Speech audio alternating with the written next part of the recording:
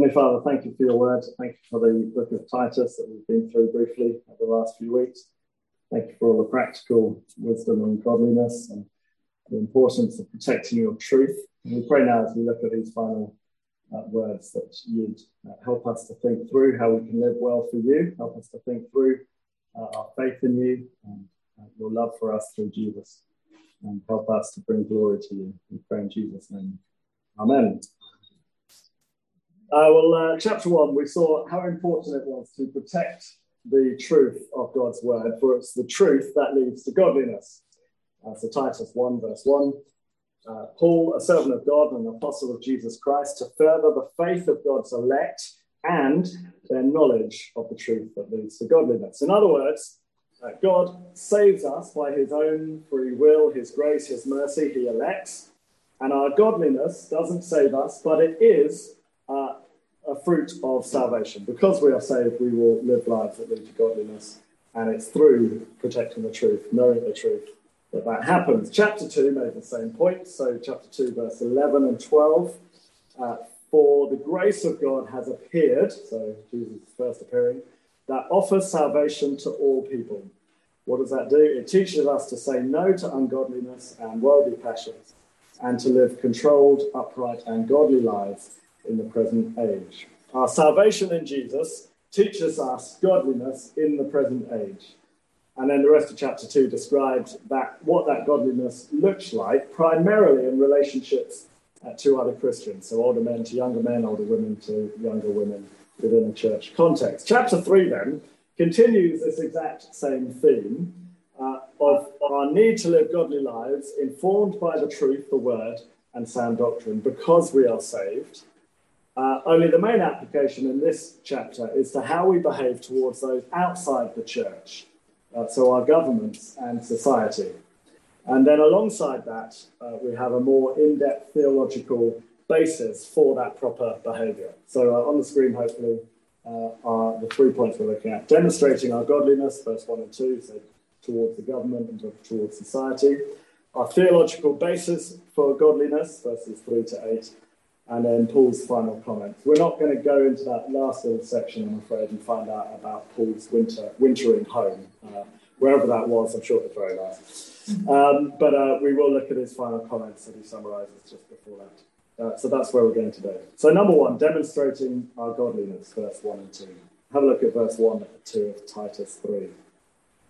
Remind the people to be subject to their rulers and authorities, to be obedient, to be ready to do whatever is good, to slander no one, to be peaceable and considerate, and always be gentle toward everyone.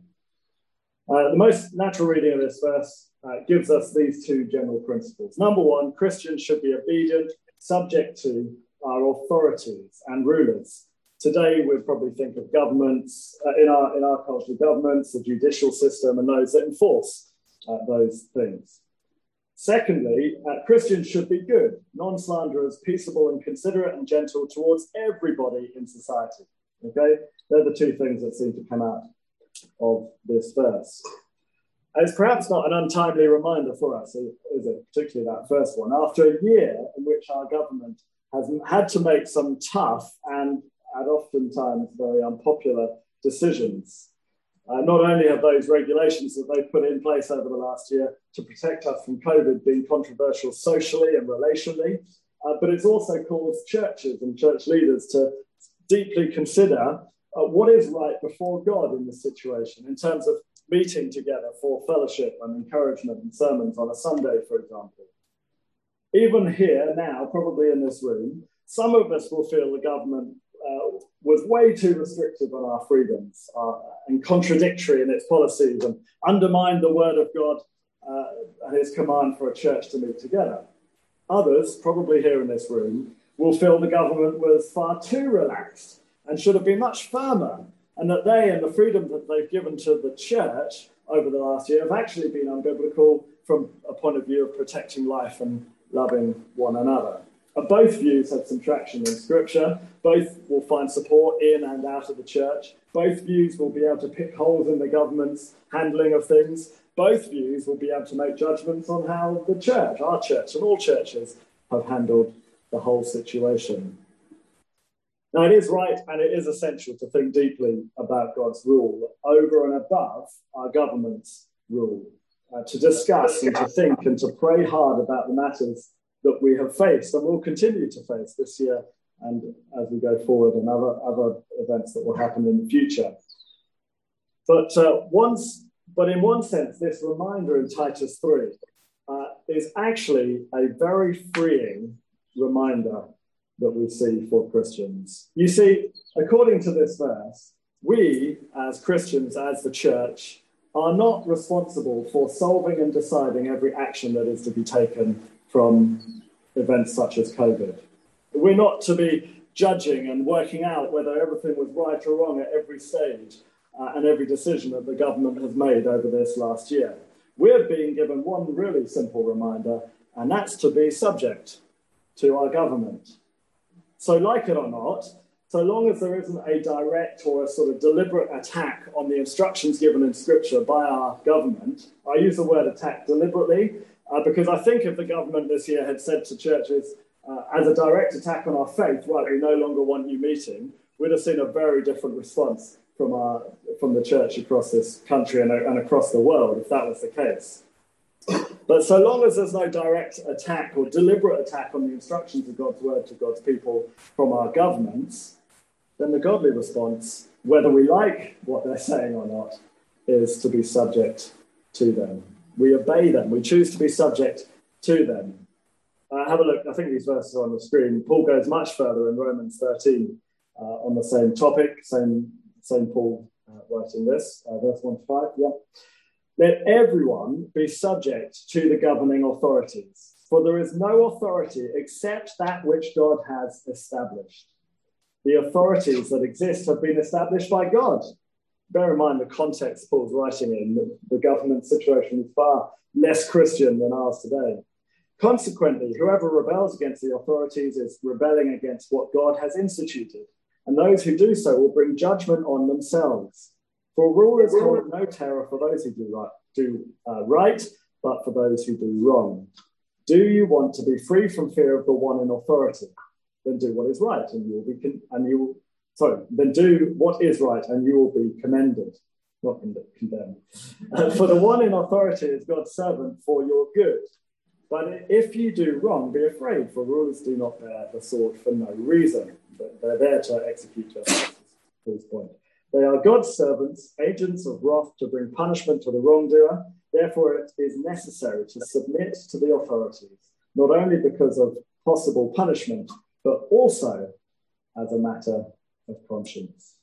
Our government, whether we like them or not, whether they change hands between parties or not at the next election, is a gracious gift from God to all people. We do not have to work through all the impossible decisions and plans and restrictions that they've put in place on us on COVID. We don't have to think through the entire judicial system for them. As a church, we're called to do one thing, and that's to be subject to our government. I mean, imagine the chaos of every individual Christian, or even if every individual church was put in place by God to make those sort of decisions, even just in a country level, let alone a worldwide level. It would be chaos. No, God has been gracious to us. He has freed us from that chaos, freed us from even worry and concern and responsibility by giving all of that to earthly governments to rule. Even when they're not very good at it, even if they're motivated by sinful gain, our call is to be subject to them. I mean, after all, think about Crete at this time. It wasn't exactly a political haven where everybody loved the rulers. I'm not quite sure when this happened, but around this time, probably before the letter was written, the Roman Empire had taken over or were taking over the island of Crete. And I suspect Crete were dealing with all sorts of political problems and questions and decisions and challenges that they were facing at the time. It was far from secure and free as we experience in this country today. And so the command to show our godliness to the government is a matter that stands, I think, for us. Secondly, then, we should be subject to the government. Secondly, we should be demonstrating our godliness to everyone else. So have a look at the second part of verse 1 and 2. Be ready to do whatever is good, to slander no one, to be peaceable and considerate, and always be gentle towards everyone. We'll talk briefly in a minute what doing whatever is good. We'll come back to that. But before we do, there are those 4 godly characteristics that we see in the second part of that verse that I think it's just a helpful reminder to use as a sieve over our mouths and our actions. In other words, nothing but these things, or nothing but the positive of these things, should come out of our mouths or out of our actions. So we are to, according to this verse, to slander no one, to be peaceable, to be considerate, and to be gentle. I'm not going to say much about that, but perhaps there are 4 things you can pray about and think about from your own life, and whether your life should look different thinking about those things. So pray about them this week. Slander no one, be peaceable, be considerate, be gentle. The instruction to be ready to do whatever is good is an opportunity, I think, for us to shine as a church, as a community for Jesus. We are supposed to be ready. In other words, where there is a need, we are to do whatever is good. It might be small things, helping an elderly neighbour with their shopping, or helping someone who's isolating with their shopping this year, befriending someone who is lonely or new to your street. It might be church-run initiatives responding to felt needs in the communities. That's why we have an Engage the Community ministry here at Grace Church. Some are involved in CAP, Christians Against Poverty, and the food bank and marriage courses. It's why Adam, who's been running the bereavement course, is now thinking with those in that group whether it's something they can offer in a similar way to the community to meet a felt need, ready to do what is good. It's why I hope many of us are involved in our communities in all sorts of environments, school governors, befriending the elderly, volunteering at the cricket club, volunteering generally, whatever it might be. This is a godly way to live. And as we saw last week, behaving in a godly way will attract those who don't believe to our Saviour. This sort of behaviour will attract others to our Saviour. And that, after all, is the greatest need for all humanity. We needed the cat last week and the pigeon came in.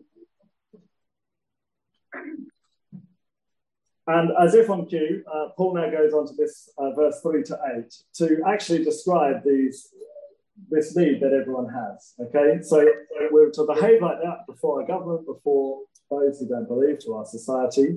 And this is partly why, and this is our theological basis, if you like, for why we behave in a godly way. So verses 3 to 8. And now Jesus, God's Son, doesn't need much bigging up, does he? If we know who he is, that's pretty epic. He's the creator, the sustainer, the God of the universe. He doesn't really need any more than that. But given that very short point about who he is, it makes his interest in us all the more incredible, doesn't it? So have a look at verse 3. Remember that need that we said all people have? Verse 3, we're not excluded or weren't excluded. At one time, we too were foolish, disobedient, deceived, and enslaved by all kinds of passions and pleasures. We lived in malice and envy, being hated and hating one another.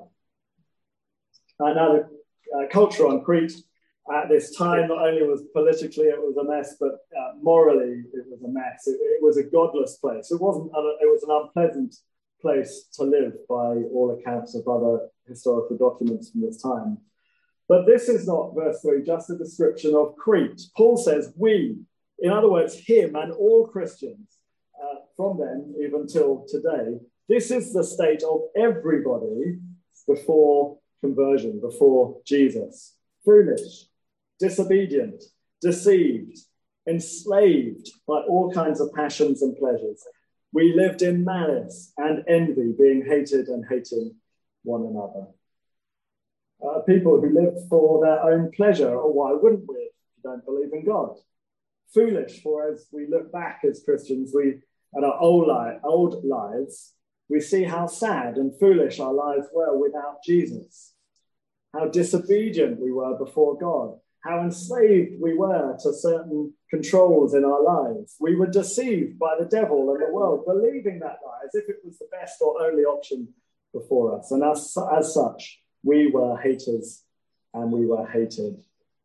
It's not hard to see these characteristics across the world as constant disagreements on every street corner, arguments, protests, slandering, anger, wars. Spend 5 minutes on a school WhatsApp group and you'll see this kind of hatred immediately. Our South African friends will know the sad reality of this chaos and sadness and anger in our world as their home country is being burned and looted to the ground. We too were like this, says Paul. That is our reminder. We might not be looting and burning things, but our minds and our attitudes towards God were just as bad, says Paul. It's what theologically we call total depravity, or the idea of original sin. It's what we are. Every human is like this before God. We can't do anything but be depraved, sinful, angry, foolish, hated, haters. We're enslaved to the devil. And there's nothing we can do about it. It is who we are, or it is who we were if we don't believe. If we now believe. Which makes the next verse and the enormity of God's grace even more extraordinary. That's our starting point, every person's starting point without Jesus in the entire world since Paul till today. Verse 4, but when the kindness and love of God, our Saviour, appeared, he saved us, not because of righteous things we have done, we just heard how bad we were, but because of his mercy. He saved us through the washing of rebirth and renewal by the Holy Spirit.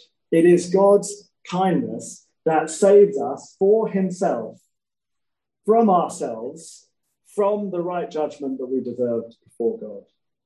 Not because of anything we have done, righteous or otherwise. And a Christian is simply someone who has benefited from the kindness of God. We weren't special, we weren't extra good, we didn't tick enough boxes. We're simply someone who has benefited from the kindness of God, who acknowledges that we were foolish and deceived and haters by default, by birth, which is why we need a rebirth, as we saw there, a washing of rebirth by the Holy Spirit. You see, we no longer belong to our sinful nature, the way we were born. We have been renewed. We have been born again by the Spirit. We have been made pure, he says in verse 5, washed clean through Jesus, renewed. This is extraordinary grace, totally undeserved.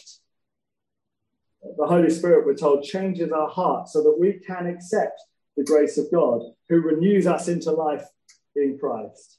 It is the fullest and greatest gift available to humanity, who are literally dead in their sin without him.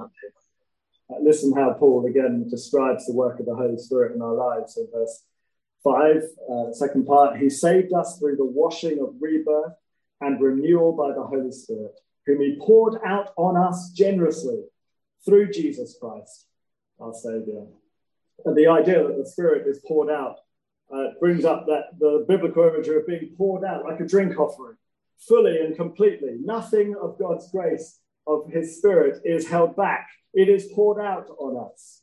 There's nothing left to give of the Spirit. He is on us, in us. And you can't put something you poured out back into the jar, can you? I mean, unless you pour it in another jar, but don't push the illustration too far. How generous and lavish is God's grace and his love by giving his Spirit to us. You see, over time, our godliness may increase. Over time, our knowledge and our love of God may improve over time. But the pouring out of God's Spirit is full and generous at the moment of salvation. It is a rebirth, a renewal. It happens and it is done, and he lives in us. We are new, reborn. We are changed. We are pure. We are righteous in Christ. It's an extraordinary picture. And we get a picture of the whole Trinity of God at work in these verses. You see, it is for the glory of God the Father. He seems to be the one that Paul is referring to as the one who saves us. God the Father is our Saviour because he instigates it all. It's for his glory. It's through the indwelling, changing work of the Holy Spirit that opens our eyes to what? To the work of Jesus, through whom we are literally, mechanically saved, if you like. He died on the cross in our place to take the punishment we deserve before God, and so that we are saved by grace through the work of the triune God, Father, Son, and Holy Spirit. It should be hard to doubt from these verses that God loves us. It's extraordinary. And if we are saved from judgment, what are we saved into? Verse 7, so that, having been justified by grace, we might become heirs, having the hope of eternal life. The glory of eternal life with God awaits us. It is a sure hope. It is our goal, our dream, our aim. It is certain and secure. We have the Spirit who lives in us fully as a deposit and a guarantee.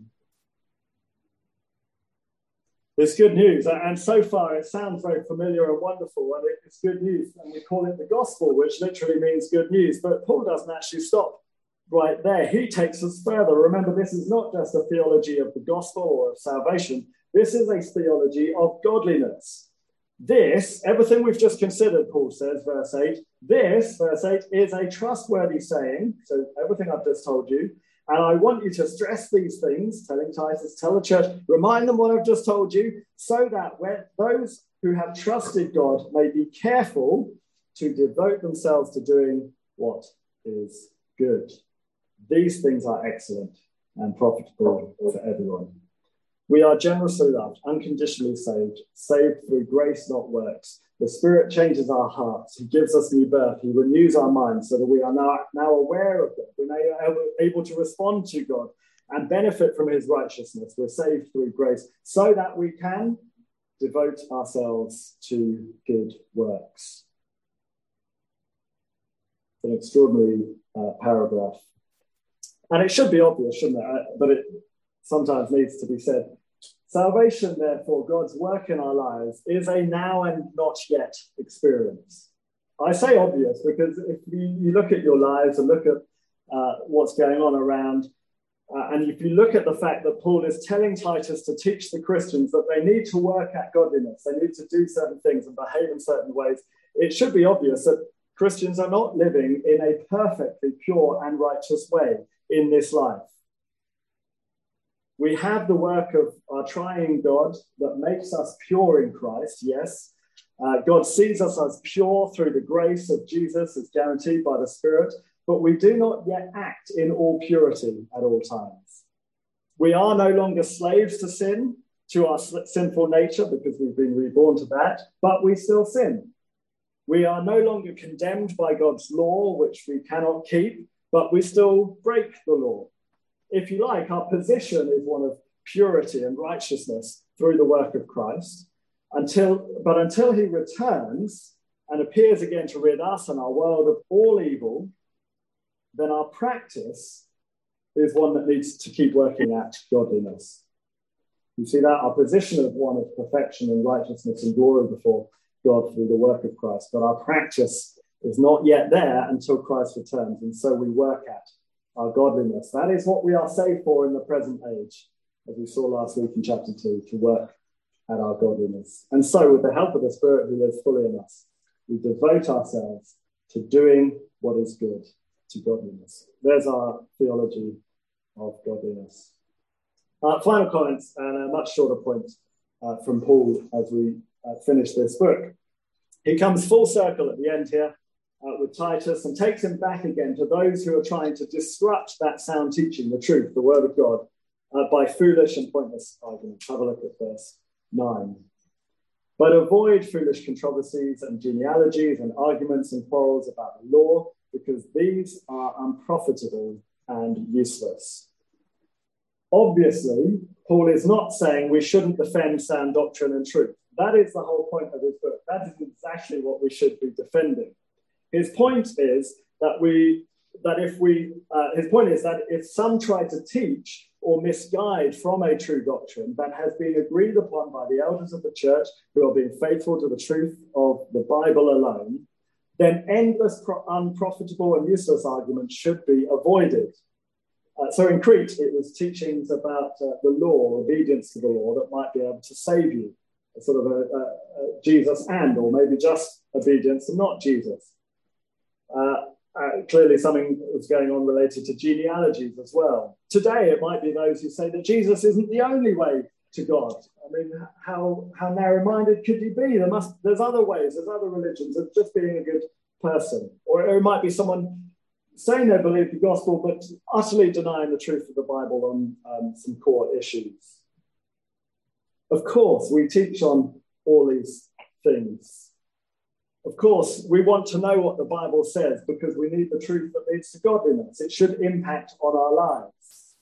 But we will not tolerate, says Paul, in the church, ongoing divisiveness and quarrelling about such issues within a church context, for it will harm the faith of many, as we saw in chapter 1. It was leading households astray and concerning their faith. And this is what the elders should do, chapter 3, verse 10, with someone who continually stands against sound teaching. Warn a divisive person once, and then warn them a second time. After that, have nothing to do with them.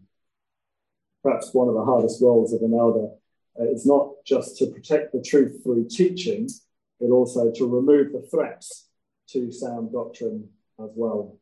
It'd be something to pray for us as a church.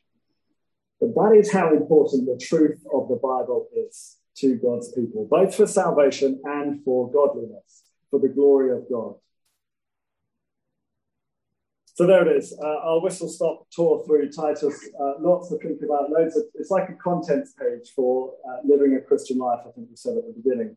So lots of things will have come up. And if you want to talk about any of those topics or issues that we've discussed, then talk about it in home group, talk about it with each other. Talk to an elder or staff member and contact us if you want to think more about some of these issues. But for now, let's commit our lives to the truth that leads to godliness, thanking God for his salvation through Jesus, his grace that saves us so that we can live this life striving after godliness for his glory. Let's pray. Heavenly Father, we thank you for your word, your truth that leads to godliness. Thank you for saving us when we deserved no such thing. Thank you that you love us. You saved us from enslavement to sin and the devil, from foolishness and deception, from anger and hatred. Thank you that you save us into new life, new birth, renewal by your Spirit. Thank you, you live in our hearts, and nothing can take that away, for it is your work alone. Help us by your Spirit in response to strive to live in this time a life of godliness that brings glory to you, that attracts others to our Saviour, Jesus, and that honours all that he's done for us as we look forward to the blessed hope and assurance of glory that is to come at the second appearing of Christ. We thank you in Jesus' name. Amen.